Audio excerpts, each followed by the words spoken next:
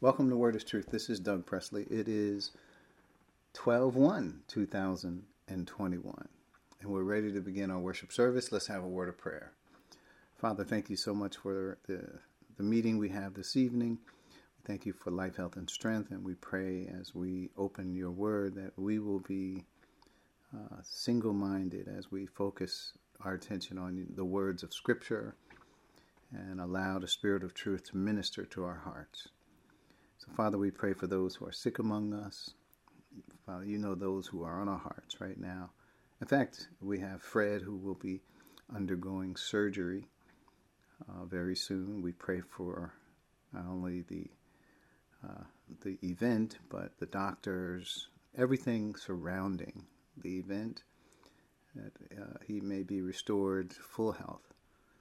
And Father, we pray for all those who are associated with us and on our hearts this evening that may be sick or in pain or need some comfort. All this we ask in Christ's name and for his sake. Amen. So we have been studying in the book of Romans, and we landed in verse 3 last week, and we did not finish. So we will take some time to finish 3 today. We'll get to that later. Although this is Romans 10:3, that is. So before we do have some thoughts. There's an opportunity for some thoughts around whatever is on your mind. So we will open up the floor right now.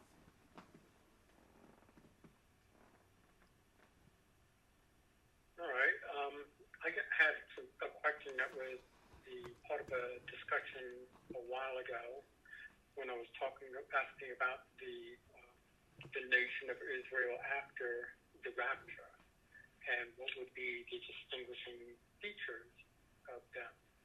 And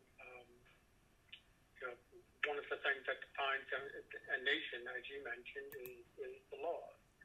What are their boundaries and requirements, and what makes them a nation. But one of the things that you had mentioned is that they would not be observing ceremonial law, since the ceremonial laws were pointing to Christ, and at this point, he came. And they also have, in addition to their law, they have the testimony of Christ. So it sounds like the Israel before the church age and the Israel after the church age are different in a lot of ways. Basically, I was looking to understand those distinctions. What is going to be different? Yeah, that's. Thanks for that question. That's when we think about it. I would say the first thing that jumps out at me is you talked about Israel as opposed. When we think about Israel, we think about Old Testament. So when Christ came, there was a dividing line in Israel, and those who were believers in Christ were separate from those who were not. And for the most part, the leadership and the majority of those in Israel stayed firm on their rejection of Christ. So even though Christ came and did the work necessary to fulfill all that had been written about him in the Old Testament, what we find is they did not experience the new covenant. So then God turned to the church. So even though Christ had died for all the sins of the whole world, he, as far as Old Testament economy in terms of the ceremonial law, all of that has been done away with. But Israel, the nation Israel, will not be a nation again until after the rapture. So while people who are Jews today could believe in Christ, they become part of the church. But it is not until the tribulation that national Israel comes on the stage again. But this national Israel is different, much different from what went on previously with Israel, because they were primarily unbelieving, and now they will be believing. So they now are under New Covenant principles as a nation as well. So what does that mean for them? The writer of Hebrews talks a lot about it, especially what we read recently in Hebrews chapter 10, where sacrifice of bulls and goats are not sufficient to take away sins, but now God has given us something greater, and that is the solution to the sin problem, and that is Christ. So we call them the ceremonial laws, but the ceremonial laws are not just, well, we're done away with because now we have Christ. And that is a point to make. But they speak of aspects of sin and unrighteousness and all the things that we talk about, redemption. And, the ceremonial law taught that. The fact that Christ is here now, the Holy Spirit takes that, and now he witnesses to everyone. And about sin, about righteousness, about judgment, he witnesses to the whole world since Christ did die. So now we're under these new covenant principles. Israel will be under the new covenant to Israel. It's interesting because you find the new covenant of Israel to the new covenant to Israel. You find that in the Old Testament. You don't find the new covenant to the church, because there is no, per se, new covenant to the church. We're just once that happened, it happened for the whole world. It's not just related to Israel. Israel just will not experience it until the tribulation and then the millennium. So what happens? Now, Israel in the tribulation is not a good example of it all, because for the most part, they're on their heels. They're running. They are hiding. They are persecuted. Even though, yes, they are a nation, they stand as a nation before God. They're a witness to the world. But they will not be able to practice everything that a nation is able to practice, because it is a time of trouble, since this trouble is spoken of in Scripture as monumental. So once Israel does settle down in the millennium, they will be a nation under God.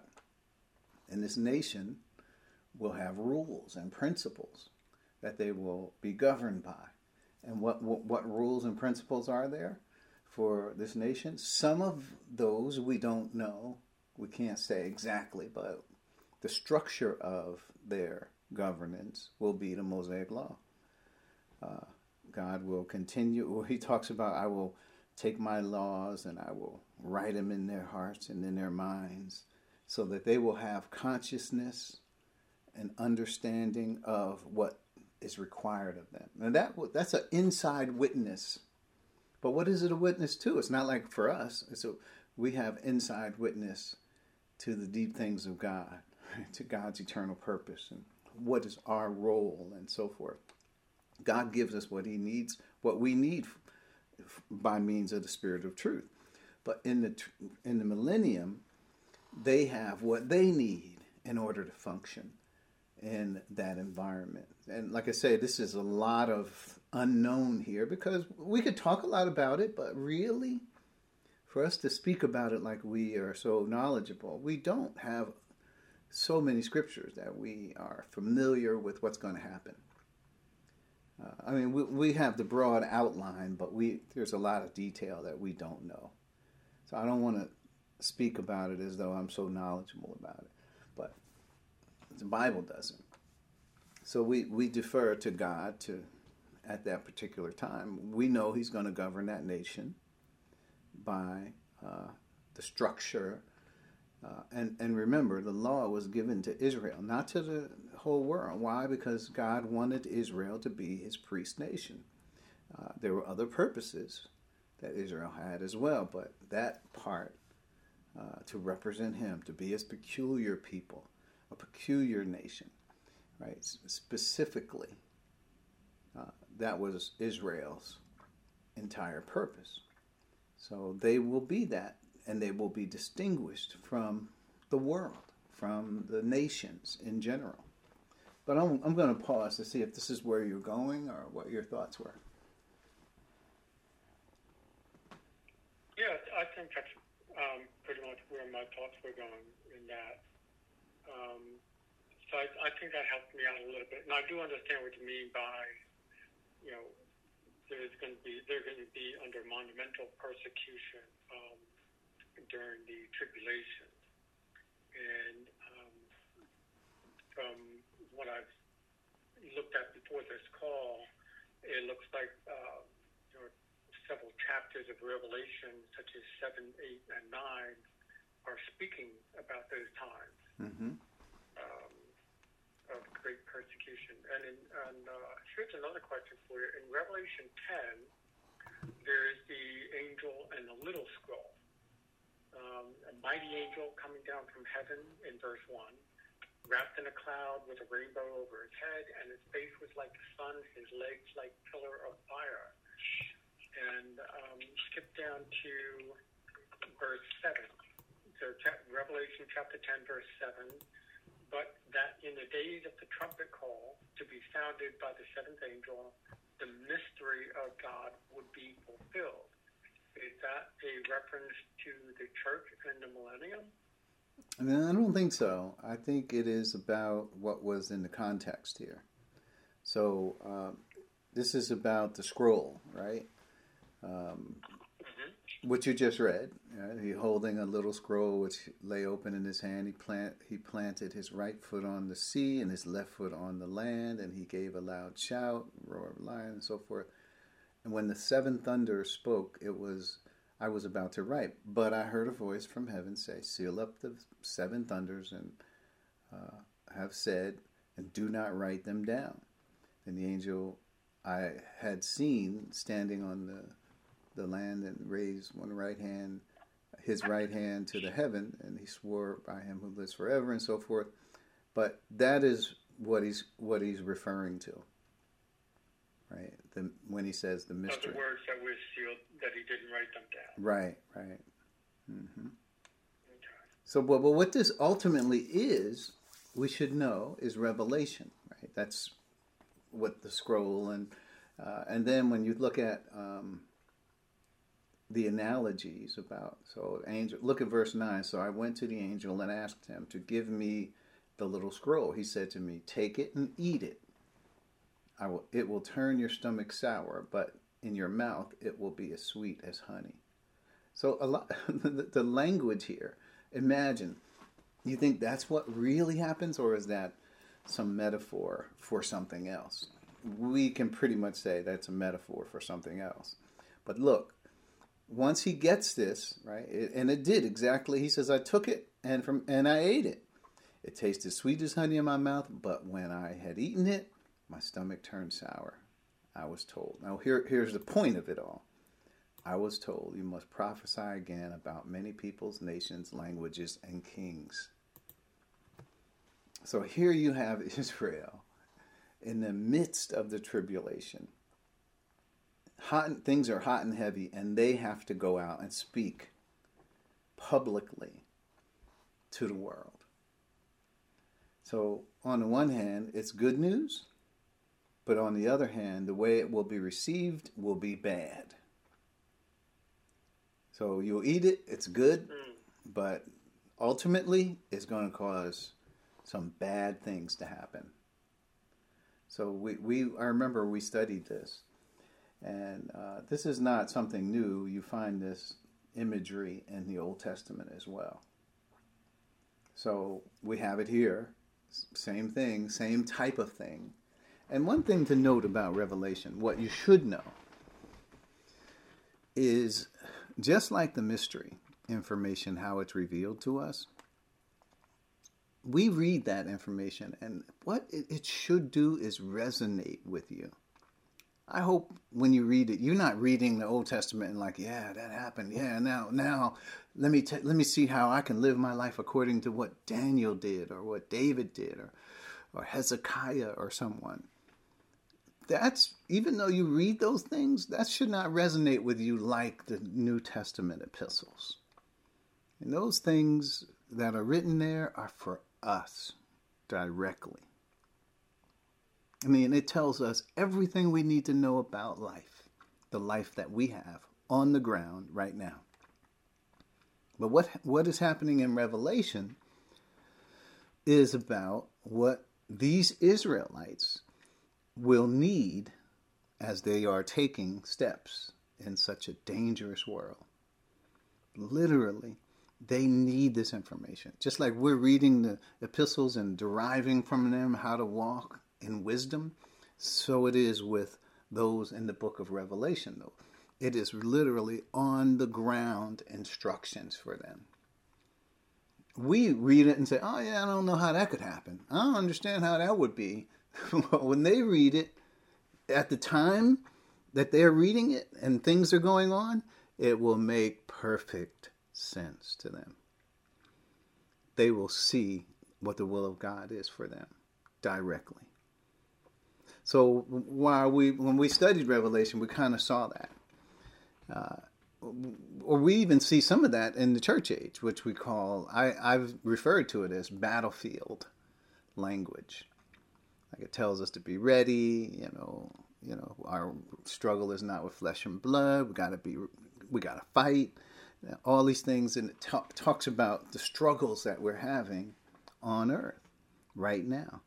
But in Revelation, this is on the battlefield instructions. And these are the people who will be on the battlefield at the climax here of the suffering of this world. That is the tribulation. So just wanted to point that out. This battle here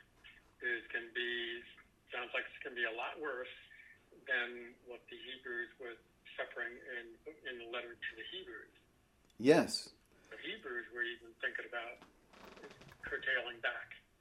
That's right. And going back to the old ways, but this is going to be much more trying for them. Absolutely. I mean, when we talk about these beasts coming up, a beast is a political power. It's not just some animal that is a mutant animal with 7 heads and 10 horns and so forth and so on.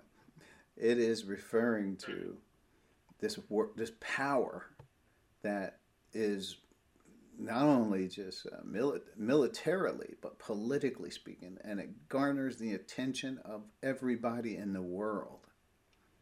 So this beast, and then I'm looking at Revelation 13, it says, the beast was given a mouth to utter proud words and blasphemies, and to exercise its authority for 42 months. It's 3.5 years. So what we have... What verse is that? That's 13:5. Okay.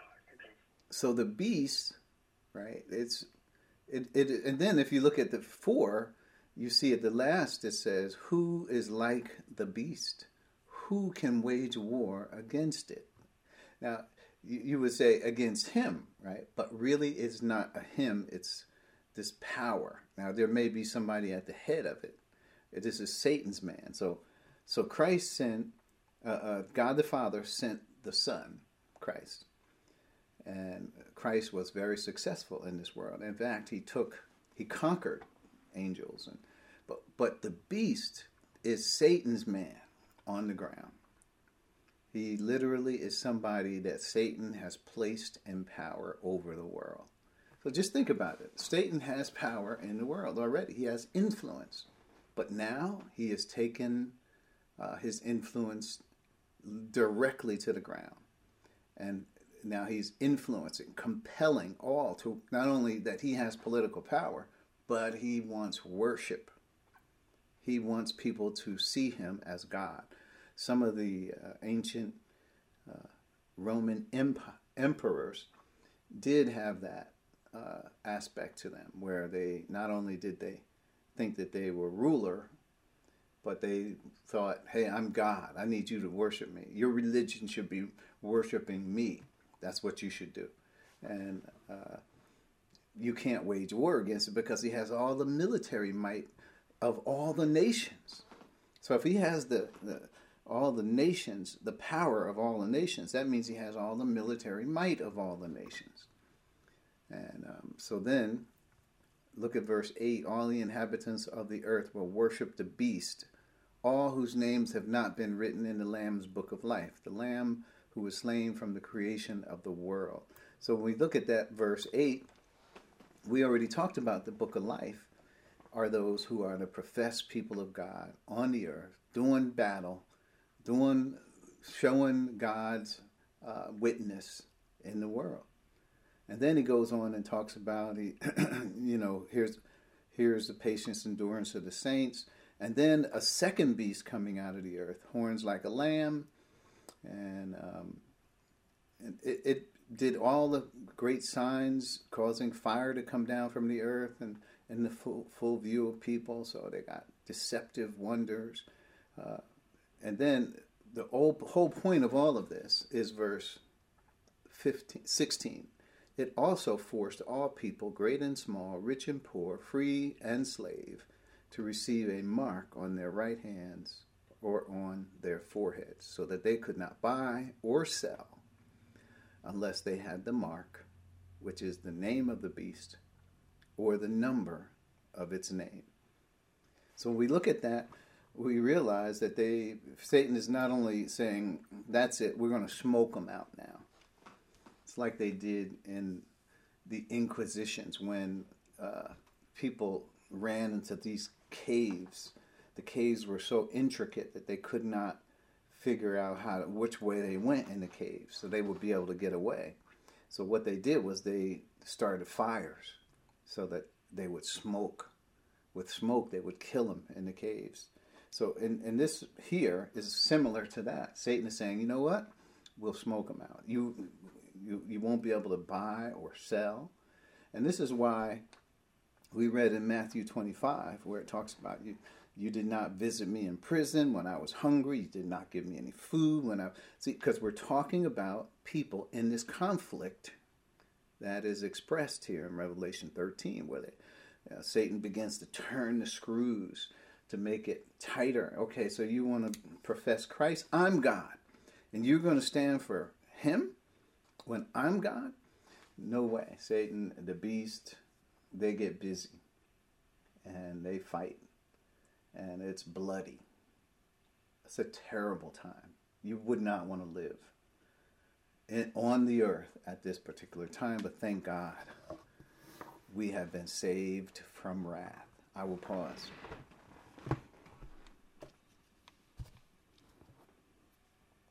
Thank you. Thank you for elaborating that and taking it further. I appreciate that. Yeah, so you know I got to go back and read some Revelation or listen to some old Revelation tapes now. I will be doing that. You got me excited a little bit. All right, so if there are no other thoughts, we got. How you doing? Hey, Dave. How are you? Welcome. Yeah, I was studying a little bit of Revelation 2 before, and I was learning that Satan he was a cherub. He was not one of the top angels though, but he was a cherub, which he had four wings though. But the one that spoke in Isaiah, they had 6 wings. I think it was like maybe 6 or 7 of them. But he was just a regular cherub though. He had 4 wings. And the person that he got in charge with him, I think his name was Abaddon. Are you talking about one of his angels that came up out of the abyss? Is that what you're referring to? Yes. Yeah. Yes. But that's not what we're referring to in Revelation 13, though. We're talking about the beast and the false prophet. But the one in Revelation chapter 7, right? Yeah, 7. What? I heard the white talk about before, and he was in, I think it was a 7? 10. He was in 10. Okay, 10. Okay, right. Yeah. So, but yeah, I hear you to your point. Yeah, it's I was also learning that they had like a I can't pronounce it that way. It's called an imperatorical. It's called an imperatorical prayer. We shouldn't pray that though, because we have Christ who's in heaven. He's interceding for us. But David prayed a lot about the imperatorial prayer, which caused harm, which he prayed for harm because for the children that and his army and the people that were against him. What kind of prayer was it? I am not familiar with that, Dave. It's called an intercessory prayer. Intercessory prayer? No, it's not intercessory. It's an intercessory. Maybe I'm not pronouncing it right. Somebody else help Dave out with that? I'm not. Do you know how to spell it? I'm driving. I think it's an I-N. I think it's called intercessory prayer. I'm not sure exactly the correct spelling. All right, we're going to have to put that. Okay, but I was told that prayer, we shouldn't use that prayer. That prayer was dealing with the people of Israel. Yeah, so what we'll have to put that. We have to park that one because since we don't know exactly what it is and where. Do you know what the scripture is that refers to it, or? I could come back with you maybe on study when I get home. I could, I wrote it down. Okay. Oh, okay, that'd be good. Yeah, because I don't know. Right, Unfortunately, Dave, I'm not sure exactly where that is. Okay, it's no problem. It's no problem. I just know that I think one of the angels that was Satan's right hand man was called Abaddon, which came out of the abyss. So wage war. Yeah, I'm familiar with that, but I'm not sure what you meant by the other. About the prayer. Okay, I got you. It's no problem. Yeah, but we'll come back to it. I mean, God willing, we'll have some time, and I'm sure you're going to get your what scripture it is and everything, and we'll talk about it. Okay, I just know that I was learning. I think from theme about David was praying a lot of prayers, and like all the people of Israel was praying that caused harm against those who wanted to hurt them. Well, that's one prayer that we shouldn't use, though. Well, I appreciate your bringing it forward, but I certainly won't be able to comment on it. He's interceded for us. Yeah, I'm intercessory. I already said intercessory, but we're gonna park that for now, and we're gonna head in. Okay, no problem. We'll head into Romans, but as you get the scriptures and everything together, I'd be happy to take a look at it with you. I want to see what you're seeing. Okay. No problem. But at this point, I'm not able to see it. But we'll get it, I'm sure. Right. Yeah. Okay. Sounds good. So we're going to head into Romans then. And we got some things we wanted to finish up from last week, 11:24. So you should have notes. And we're going to go right to the notes and dig in. Let's see, Romans chapter 10 and verse 3. Now we only got a little bit of ways in here, but we'll pick up to where we left off. So Romans 10:3 says, "Since they did not know the righteousness of God and sought to establish their own, they did not submit to God's righteousness." So many resent that salvation is by grace and is free to everyone who believes. The reasons for this opposition may not be the same from one to another. However, the result is the same. Whoever rejects the Son will not see life, for the God's wrath remains on them. That's John 3:36. Grace is not easily understood by someone working hard to be saved. God knows our hearts and can tell us exactly where we are rejecting his righteousness and depending on our own. So it is an important factor here. And if I were to, from this thought, go to Romans chapter 1, this is something that is not known so much in the rest of the Bible as it is in Paul's writings. Even though it is mentioned and it isn't a factor, Paul really brings it out so that we can see it. And what is it? It's the righteousness of God. So Paul says in Romans 1:16 and 17, "For I am not ashamed of the gospel, because it is the power of God that brings salvation to everyone who believes, first to the Jew, then to the Gentile.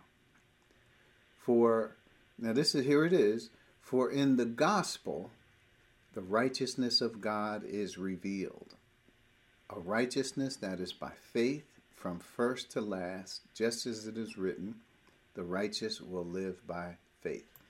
So this part, Romans 1:17, Paul is saying in the gospel, the righteousness of God is revealed or manifested. Now, for us here, that's plain. We talk about the righteousness of God and justification a lot. And we have been talking about it a lot more because we're in the book of Romans. We've been dealing with this. But Paul is saying, let me show you something about the gospel that may not be on the surface of things, and that is the righteousness. And that's why we've been dealing with it. And especially because the Jews have their own way of how they think that they're going to be made righteous.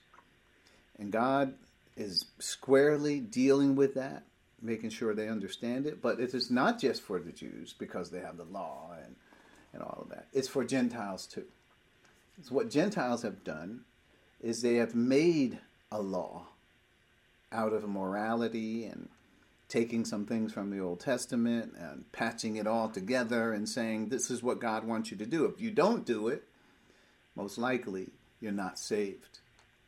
They'll say things like that in order to corral people, police people, do what we would consider as God the Holy Spirit's job, is to convict people and help them move forward in the spiritual life. They will require those things for salvation. It is sad. It is a sad picture because you would think people would have learned from Israel's failures. Instead, they have hoisted Israel up on their shoulders as though Israel were the greatest thing. And it is not at all. They failed miserably. Do not repeat their failure. What is their most fatal flaw here? It is the fact that they refuse to accept grace as the basis for their acceptance to God. They said, no, we got the law. We're going to keep the law. That's what's important to us. They refused to allow grace to be the foundation of their faith. So that's what we want to kind of explore. We've gone through this.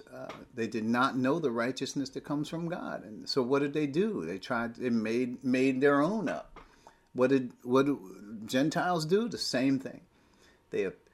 Now, of course, the things that are in the Mosaic Law that they don't like, they just leave right there.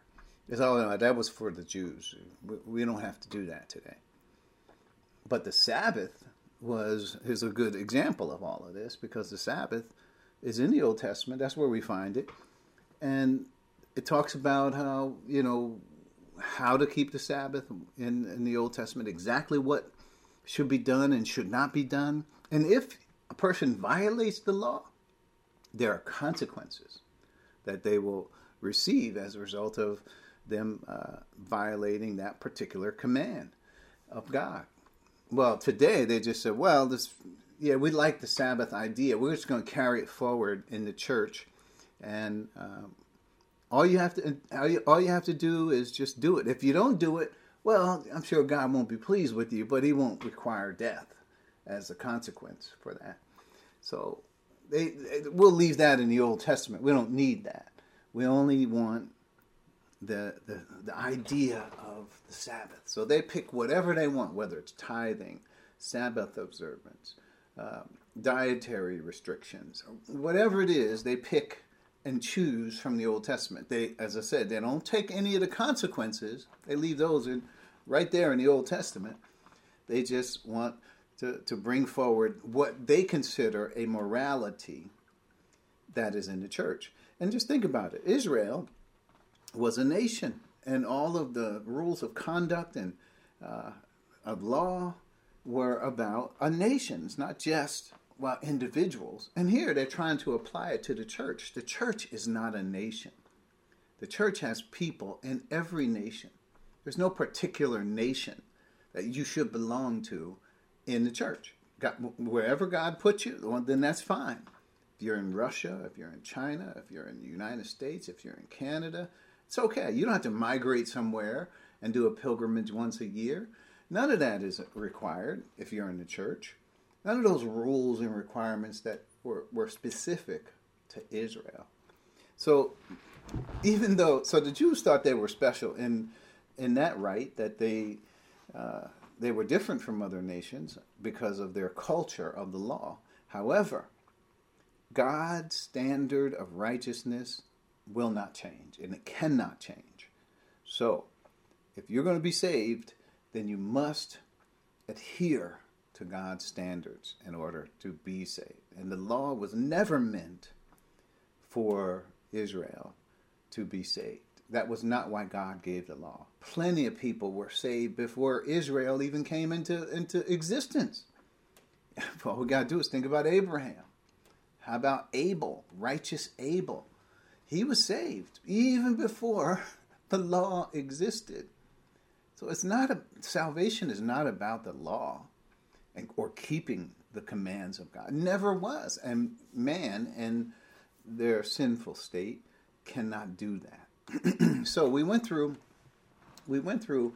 quite a few verses here. In point number 1, I think we got all the way down to point C, but I'm going to start at point B just to pick up where we left off. Why did they not know the righteousness of God? Because that's the phrase, since they did not know the righteousness of God. Why did they not know it? Because they looked past the ceremonial substitutional sacrifices, which taught that God required a propitious substitute, Hebrews 10, 1 through 7, which we read last week. And it's very clear that God did not say, okay, just do better. He didn't say repent and then feel sorry, and then as long as you're feeling sorry and repentant, I'll be satisfied with that. Not so. God was not satisfied. An animal had to die. And that is clear. And that's rough to say an animal has to die because of sin. So no matter how you slice it, God was saying you need a substitute. You are not sufficient. You are the one who needs a substitute. Israel ignored that. Even though it spoke very loudly to everybody, to me, right, those who allow the Holy Spirit to teach them, speaks very loudly. And yet Israel ignored it and said, well, we got the law. So point C, the fact that there was always a substitutional sacrifice means that of themselves, they were not worthy. That's Romans 6:23.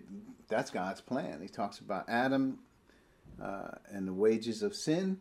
Then he talks about Christ and the gift of eternal life. Those are the two options. Where are you? Are you in Adam? Okay, so the wages of sin for Adam's race is death. But the gift of God is eternal life through Jesus Christ our Lord. So there you have it. That's the difference. That's the dividing line. So I'm in point number 1, and now I'm looking at D.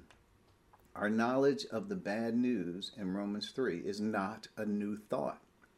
Well, we've read those scriptures, and I can't tell you how many times I've quoted them. I wish somebody could listen to the tapes. Like they do for these political speeches. And they said, well, he said something about the United States 150 times. He really is. That is important to him. Well, I wish they could look at all the things I've said over all these years and said, how many times have I mentioned Romans 3? There is none who do good, no, not even one. Those scriptures. Well, what we should know is those scriptures are not a new thought. Scriptures come from the Old Testament. I know everybody already knows this, but I think it is fitting that we go and look at them in the Old Testament because that's what they had as well. Psalm 14, we're going to turn right to it. Psalm 14, 1 through 3 says, the fool says in his heart, there is no God. They are corrupt. Their deeds are vile. There is no one who does good. The Lord looks down from heaven on all mankind to see if there are any who understand, any who seek God. All have turned away. All have become corrupt. There is no one who does good, not even one. It goes on, but I just want to stop right there. Does that sound familiar? You know, by listening to me say this so many times, people will probably say, yeah, as Doug wrote. Now, I didn't write these words. I just say them a lot. But really, no, they had the same words we have. They should have understood that that is true. And is there any exceptions in Psalm 14, 1 through 3? Are there exceptions? That people can say, well, that's only for those bad people over there. Not for us. No, it says none. Not even one. So it's pretty complete. And then there's Psalm 53, 1 through 3. Basically says the same thing. We might as well read it. Because we always read it from Romans 3, 10 through 12. But here, for the direct, so it says the same thing. Fool says in his heart, there is no God. They are corrupt and all their ways are vile. There is no one who does good. God looks down from heaven on all mankind to see if there are any who understand, any who seek God. Everyone has turned away. All have become corrupt. There is no one who does good, not even one. So, and then some other scriptures, Job 25:4. Job 25:4. Let me just read that one. There's more if you really look. How then can a mortal be righteous before God? How can one born of a woman be pure? This is Job postulating. The book of Job is given us. But notice the common thought of the day is this. Right? And truly that is so. I'm going to skip to Jeremiah as well. Jeremiah 17 and 9. This is a common one for us. Right? We've looked at this one before. So 17:9 says, the heart is deceitful above all things and beyond cure. Now listen to this. Beyond cure? Who can understand it? That is rough to say. Now, obviously, he's talking about the unregenerate heart, because the Lord can change our heart, right? He can give us a new nature, new mind, a new way of thinking. Right? We can do good once we're saved, but this is the state that we are in, but prior to salvation. So we're just kind of looking at since they did not know the righteousness of God. Why didn't they know it? Because it was right there in the Old Testament. So I'd say they could know it. They should have known it. They're going to be held responsible for not knowing it.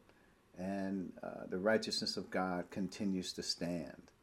Right? Even if you look at the Israel sanctuary service, the people could not go into the most holy place. There was this whole elaborate system set up so that people could worship God, even though they were not to be ushered into the presence of God, like the high priest was able to go into.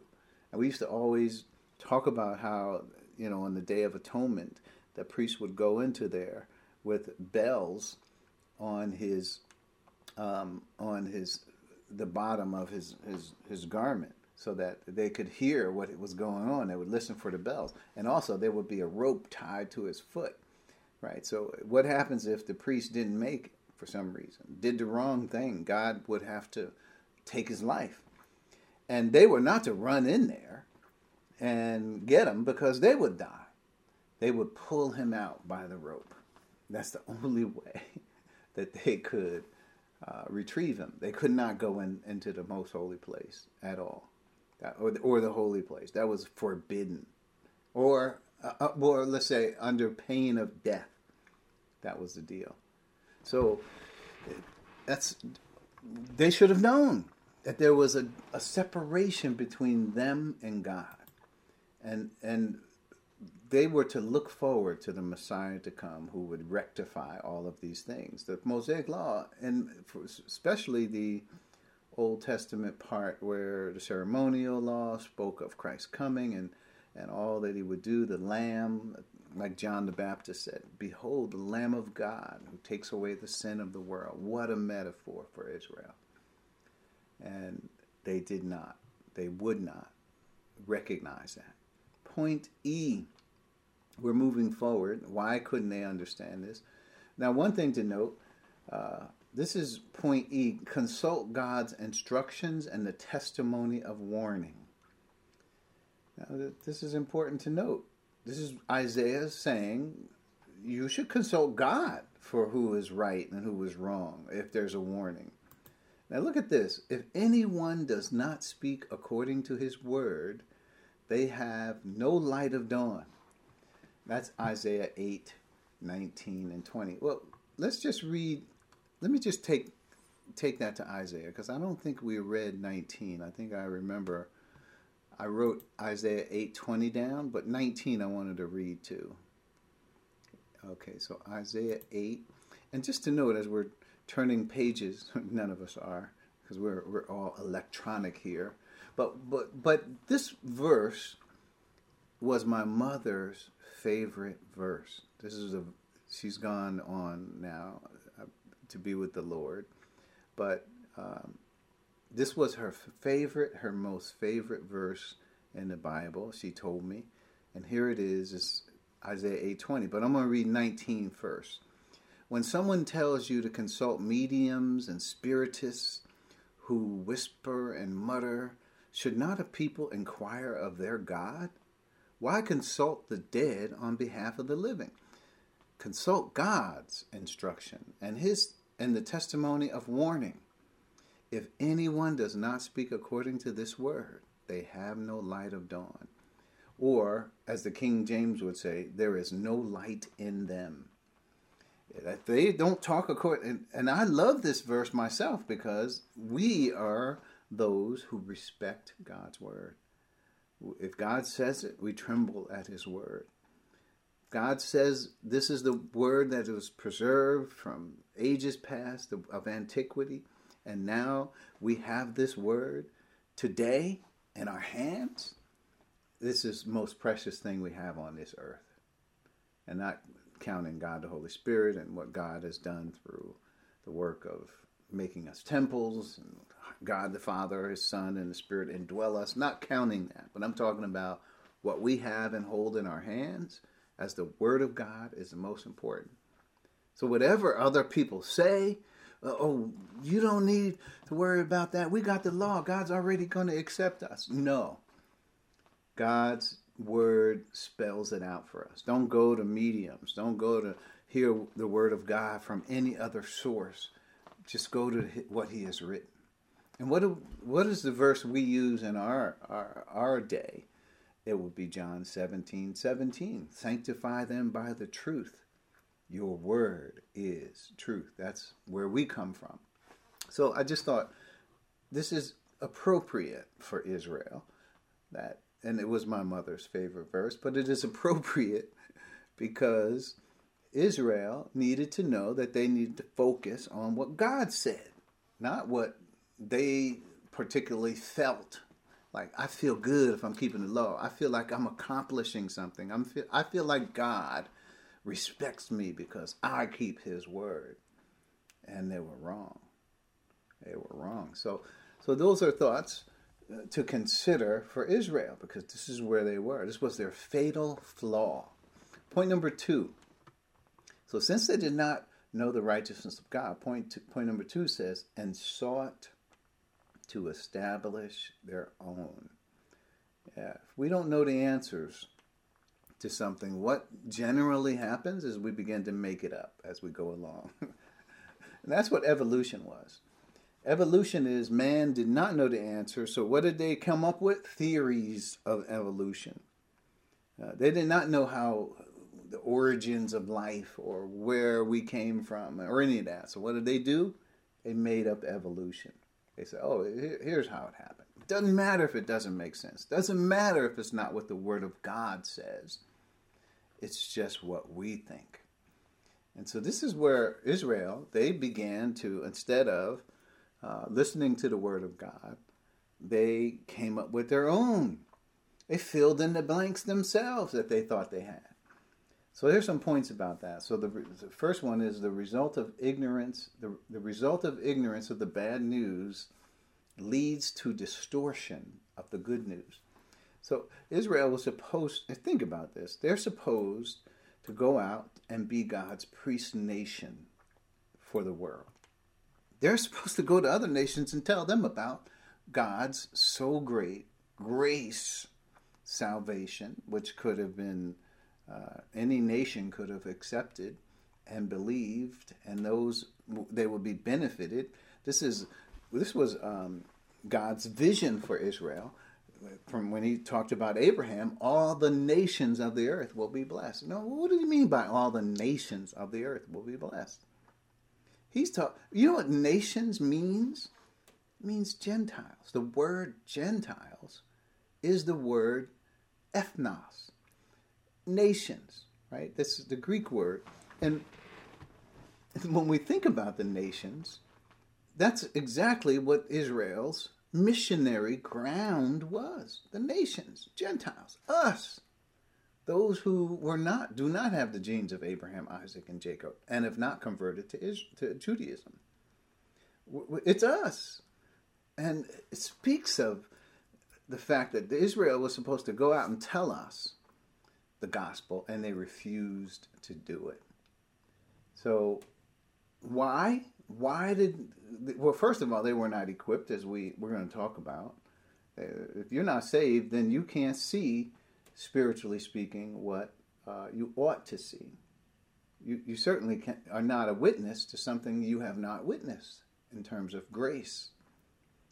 So what happens when Israel distorts the bad news? What's the bad news? There's none righteous, none, not even one. You got to have a substitute. That's why you got to bring a blood sacrifice. All those things are what Israel should have known. But they distorted it. They said, oh, that's not important. We can come to God. All we have to do is do our best. They knew that they were not perfect. Well, except for Paul. He says, as far as the law was concerned, he was blameless. But when the Spirit got hold of him, he said there was not even one commandment he could keep. So he understood. It was blindness, ignorance, arrogance. This is Paul's, reason why he ended up where he was, which was, what a wretched man that I am. So it's a result of that least. If you distort the bad news, how can you understand the good news? Because the good news is given because of the bad news. But if you say that the bad news isn't valid, or if you don't acknowledge the bad news, then how can you understand the good news? It doesn't make logical sense. So what did they do? They distorted the good news. They said, oh no, you got to be saved by keeping the law. That's the way you get saved. Keep the law.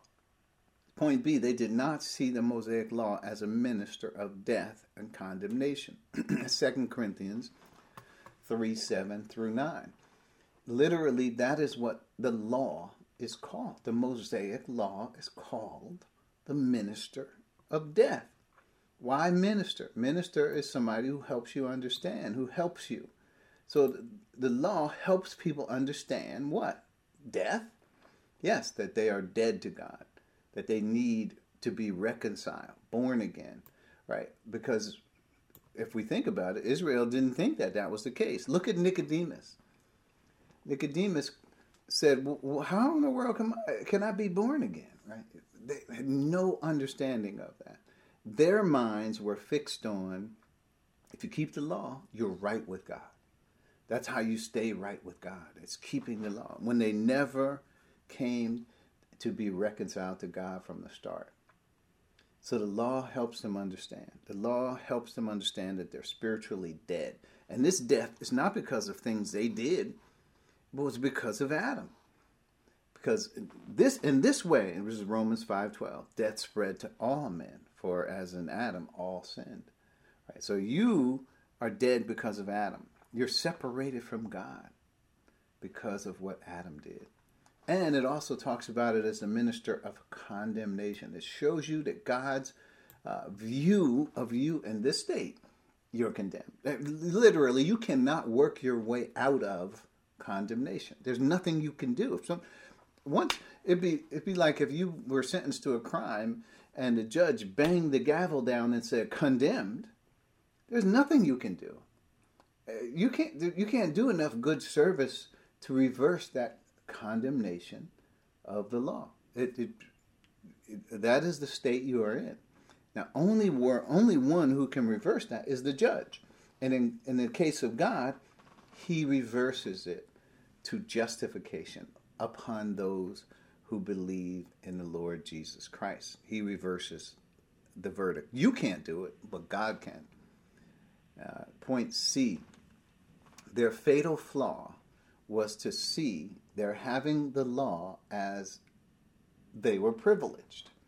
And salvation, therefore, was beneath them. So if you talk to them about salvation, they thought, oh, what are you talking about? Don't you know who I am? Don't you know I keep the law? Don't you know God's pleased with me and he's not pleased with you Gentiles? So that's Romans 3:9 where it says, are we any better?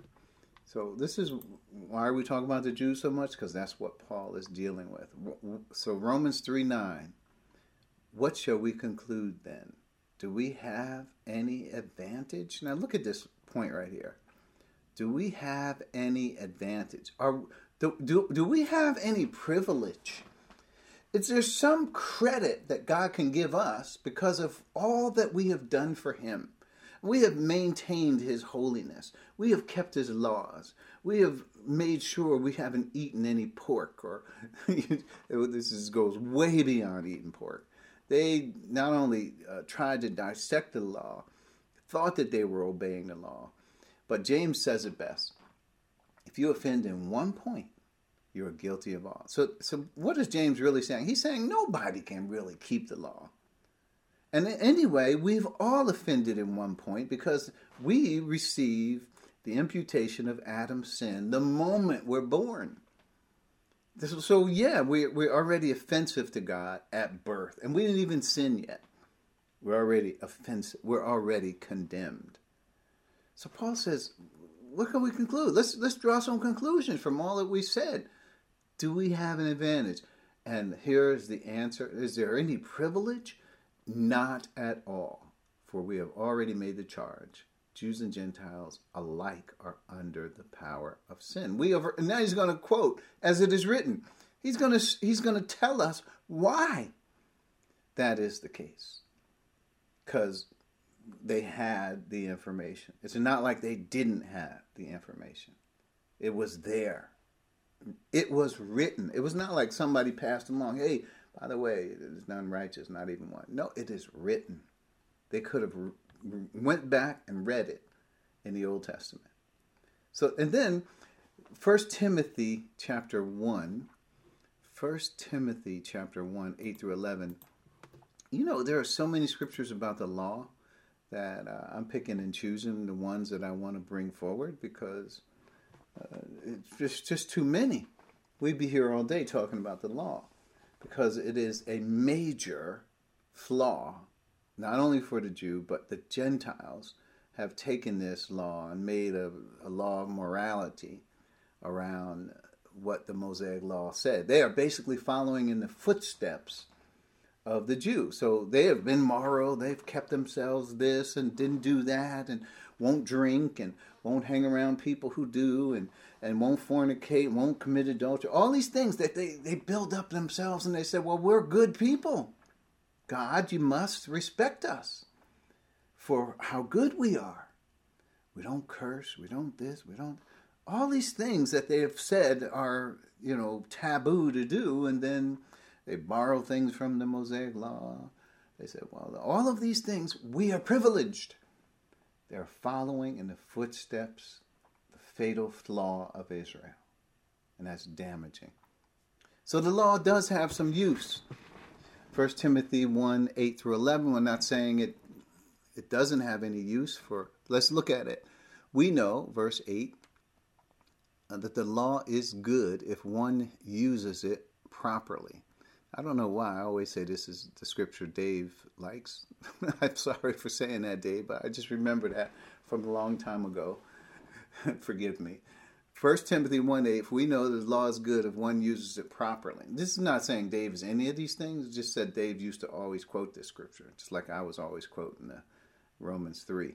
So anyway, we also know that the law is made not for the righteous, get this, but for the lawbreakers and rebels, for the ungodly and sinful, the unholy and irreligious, for those who kill their fathers or mothers, for murderers, for the sexually immoral, for those practicing homosexuality, for slave traders and liars and perjurers, and for whatever else is contrary to sound doctrine that conforms to the gospel concerning the glory of the blessed God, which he entrusted to me.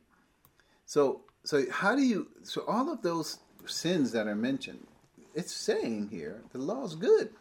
It can show us that we do not qualify. Just like we saw in 2 Corinthians 3, 2 Corinthians 3, 7 through 9, talks about the law as a minister of death. It shows those people that they're dead. It's the minister of condemnation.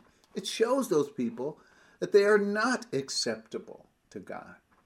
And these are all outworking or things from the sin nature that are going on inside these people, that they have made these decisions. And these are bad decisions, but they show the conduct of those who are unbelievers. And there's a clear distinction. The law does make them conscious of sin. There's other verses that deal with the same thought. We're gonna cover that in a minute. So, point D: before we are qualified to be ministers of reconciliation, we must first be reconciled. So there it is. That's why it says here in verse 8, we know that the law is good if one uses it properly. It's not made for the righteous. Why? Because once we believe in Christ, we have the righteousness of God. The law can't tell us anything. Right? The law looks at me. What can the law say? The law can only say righteous. Well, what a person will say, wait a minute, you got sins, Doug. You can't say that. How can you say you're righteous when you got sins? Well, you know what? That is true. I'm not perfect. I got sins. But the problem in that statement that people are accusing me of is they don't recognize that sin is not the issue.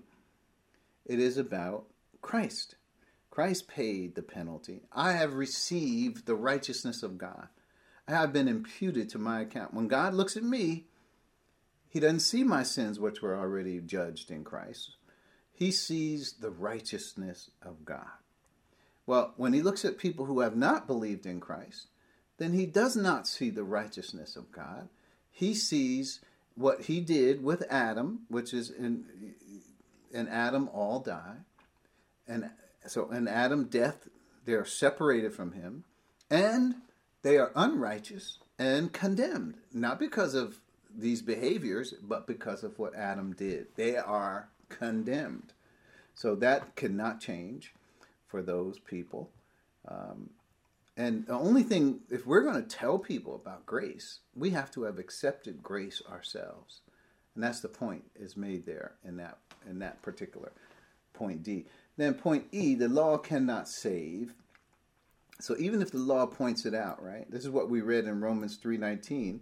By the law, we are conscious of sin. We are able to it brings the sin to our conscience. Right? Some people talk about the subconscious. The subconscious, they say, oh, well, when you dream, those things that are in your subconscious come up, and sometimes they then, present themselves to your conscious dream state. But really, I don't know about all that, but I do know that the law, if you get to the law and you can allow the Holy Spirit to minister to you through the Word, then you will realize in your consciousness, maybe you were pushed to the side. Maybe you said, yeah, I'm a sinner, but that's not important to God as much as me doing the will of God. If I do the will of God, I can counter whatever sins I've done. God will then respect me. He will erase my sins because I'm doing the will of God. He respects me for that. No, the answer is no, he doesn't. No, he doesn't. So, but that's where it says here, but God can help us see the need of salvation. So the law is good for that. So in Romans 5, I just want to read this verse. We don't want to leave here without reading it. Romans 5, 20, where it says, the law was brought in so that the trespass might increase. This is a very curious verse. So did God want the trespass to increase? Is that why he brought in the law? What's the trespass? Sin. He says, listen, God is saying, yes, you got to know the bad news. What's the bad news? Well, Adam's sinned, and, well, you can read it in verse 18. Consequently, just as one trespass resulted in condemnation for all people. Well, whose trespass was that? Adam's. Right? So one trespass, everybody's condemned. Well, how does everybody get to know that? Right? They may not realize that they are under condemnation. So verse 20, what God did, and this was many years later. People were getting saved already. Right? But the law came in, and so that the trespass might increase. So God wanted people to realize that his standard was so much higher than their standards.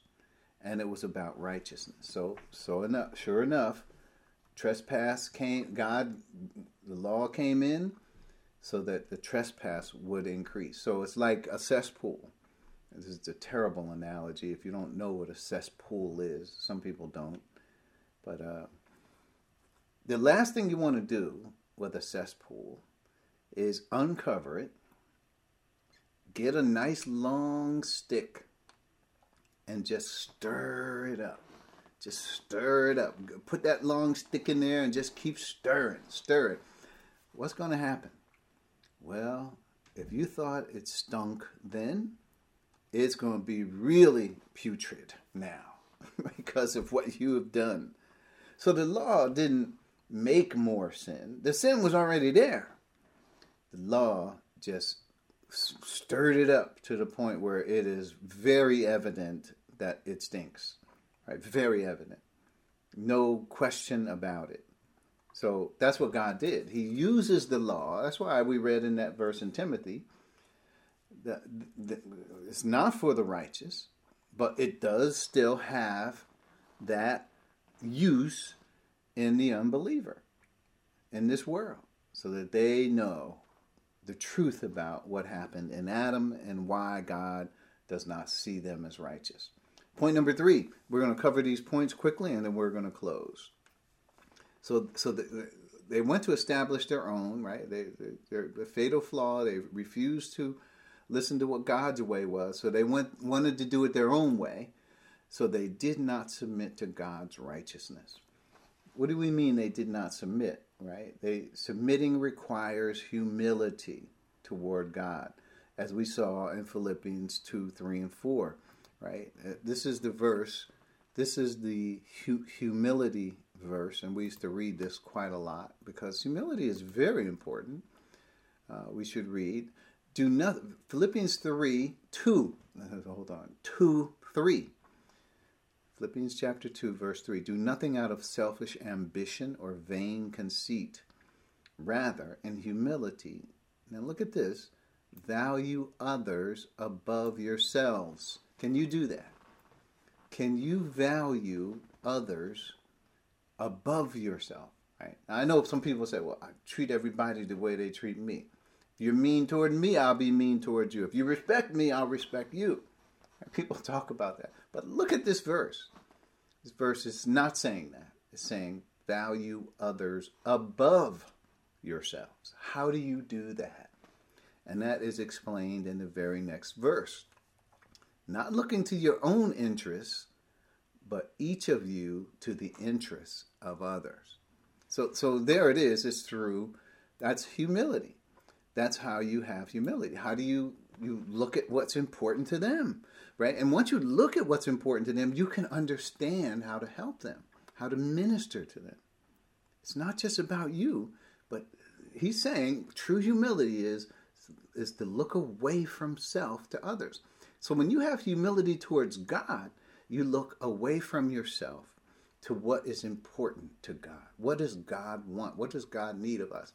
And then he's given the example of Jesus, right, who is in very nature God, did not consider equality with God something to be used to his own advantage. Rather, he made himself nothing, taking the very nature. He became obedient unto death, even death on the cross.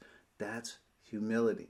What does God the Father want? Jesus said, I want to do exactly as the Father has commanded me.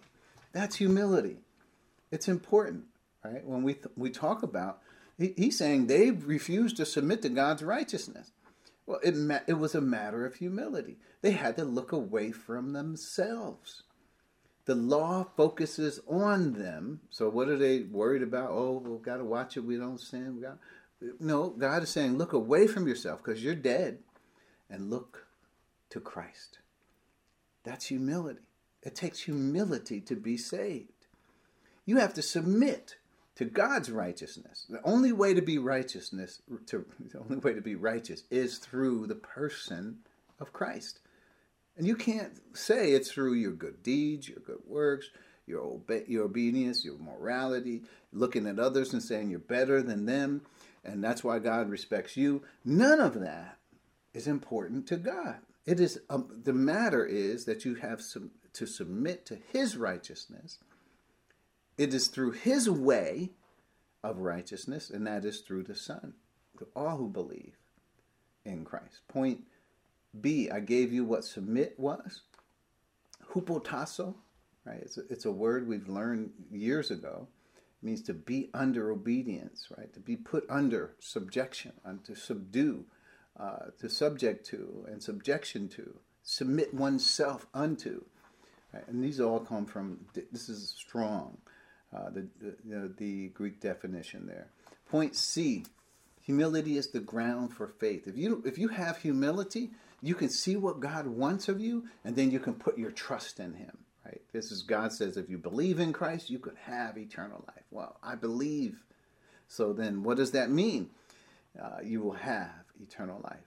And we know that without faith, right, we know the rest of it. It is impossible to please God. So if you don't know what God wants through humility and submission to God in that manner, you're not going to know that faith pleases him. You're not going to know that righteousness is his righteousness is important for reconciliation. So Hebrews tells us without faith, you cannot please God. That's the last thing Israel had, was faith. They did not have faith. Point D, God's righteousness is free. Anybody can have it. Romans 3:22, there is no difference between Jew and Gentile.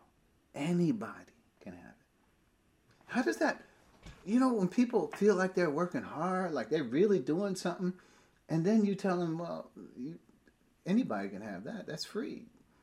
It's like working for breathing air. I'm breathing, I'm working hard, but air is free. Everybody can have air. It doesn't cost. But people are offended, highly offended, when you tell them that God, all is required is salvation by faith, because they've been working hard for salvation. I mean, they've been running in the wrong direction. And when you tell them that salvation is free, it's by grace, that you don't have to run. You never did have to run in all those directions. They get offended. In fact, they're ashamed of their behavior. So instead of them saying, okay, I submit, they double down. And they say, no, I'm going to run harder. I know I'm right because God, all that I built up with God, I can't just turn my back now and go a different direction. I've been going down this road. I got to continue. So God's righteousness is free. Anybody, even Gentiles who never even had the law, could be saved. That was a slap in the face to Jews. Point E. The law was the centerpiece of their privilege. They felt like if we just worship the law, they don't need to worry about Christ. We just got to worship the law. We know that this is what God wants of us. This is what they thought. And it was the very center of their worship. For those thinking they are justified by the works of the law, it is an affront. When you read Romans 3:20 and 21, where Paul just comes right out and says it. I don't know how it can be any more clearer other than for them to just say, I don't believe Paul. 3:20 says, therefore no one will be declared righteous in God's sight by the works of the law. But that is what they wanted to be, was declared righteous. And how? By the works of the law. Through the law, we become conscious of sin, just like we read in Romans 5. Right, earlier. Yeah, that was hard for them to reconcile. So point F, if someone is working for their salvation, they develop an attitude of entitlement. And rightly so. But they will not be paid with the gift of salvation. So you work and you think God owes you, right? And sure enough, Romans 4:4 and 5 talks about to the man who works, an obligation is created. But that's not grace. That's not faith and grace. That's not how a person is saved, by telling God, you owe me salvation. You see what I've been doing. You see how hard I've been working for you. And you got to say, if anybody, that person over there is not doing your will. So you know I am doing your will. So what? I definitely am better than that person. No. So God says anybody can have it. It doesn't depend on your working. So now you see why Israel is an enemy to us. Because here we are talking about we're saved by grace. They got to continue to work. Being the word saved in their vocabulary is probably a bad word, because they're constantly working, and never getting the gift of salvation. You can never get the gift of salvation by working. Romans 4 and 5 demonstrate that God knows the difference between a gift and a reward. So there's no question about whether those words all merge. It doesn't matter. No, it matters to God. He understands the difference between a gift and a reward. If anything, we shouldn't be asking if God understands the difference. We should be saying, do we understand the difference between a gift and a reward? We're going to close with this. We'll continue with verse number 4 next week. Let's bow our heads. Thank you, Father. We're glad that we had this opportunity to focus our attention again on your word. If we understand your salvation from the ground floor up, Father, can only benefit us and help us to orient to this new life that we have. And that is the foundation for spiritual growth. So we thank you for your words. We thank you for the testimony, the consistency, the word that has been preserved for us from antiquity. Thank you so much. In Christ's name, amen. Amen.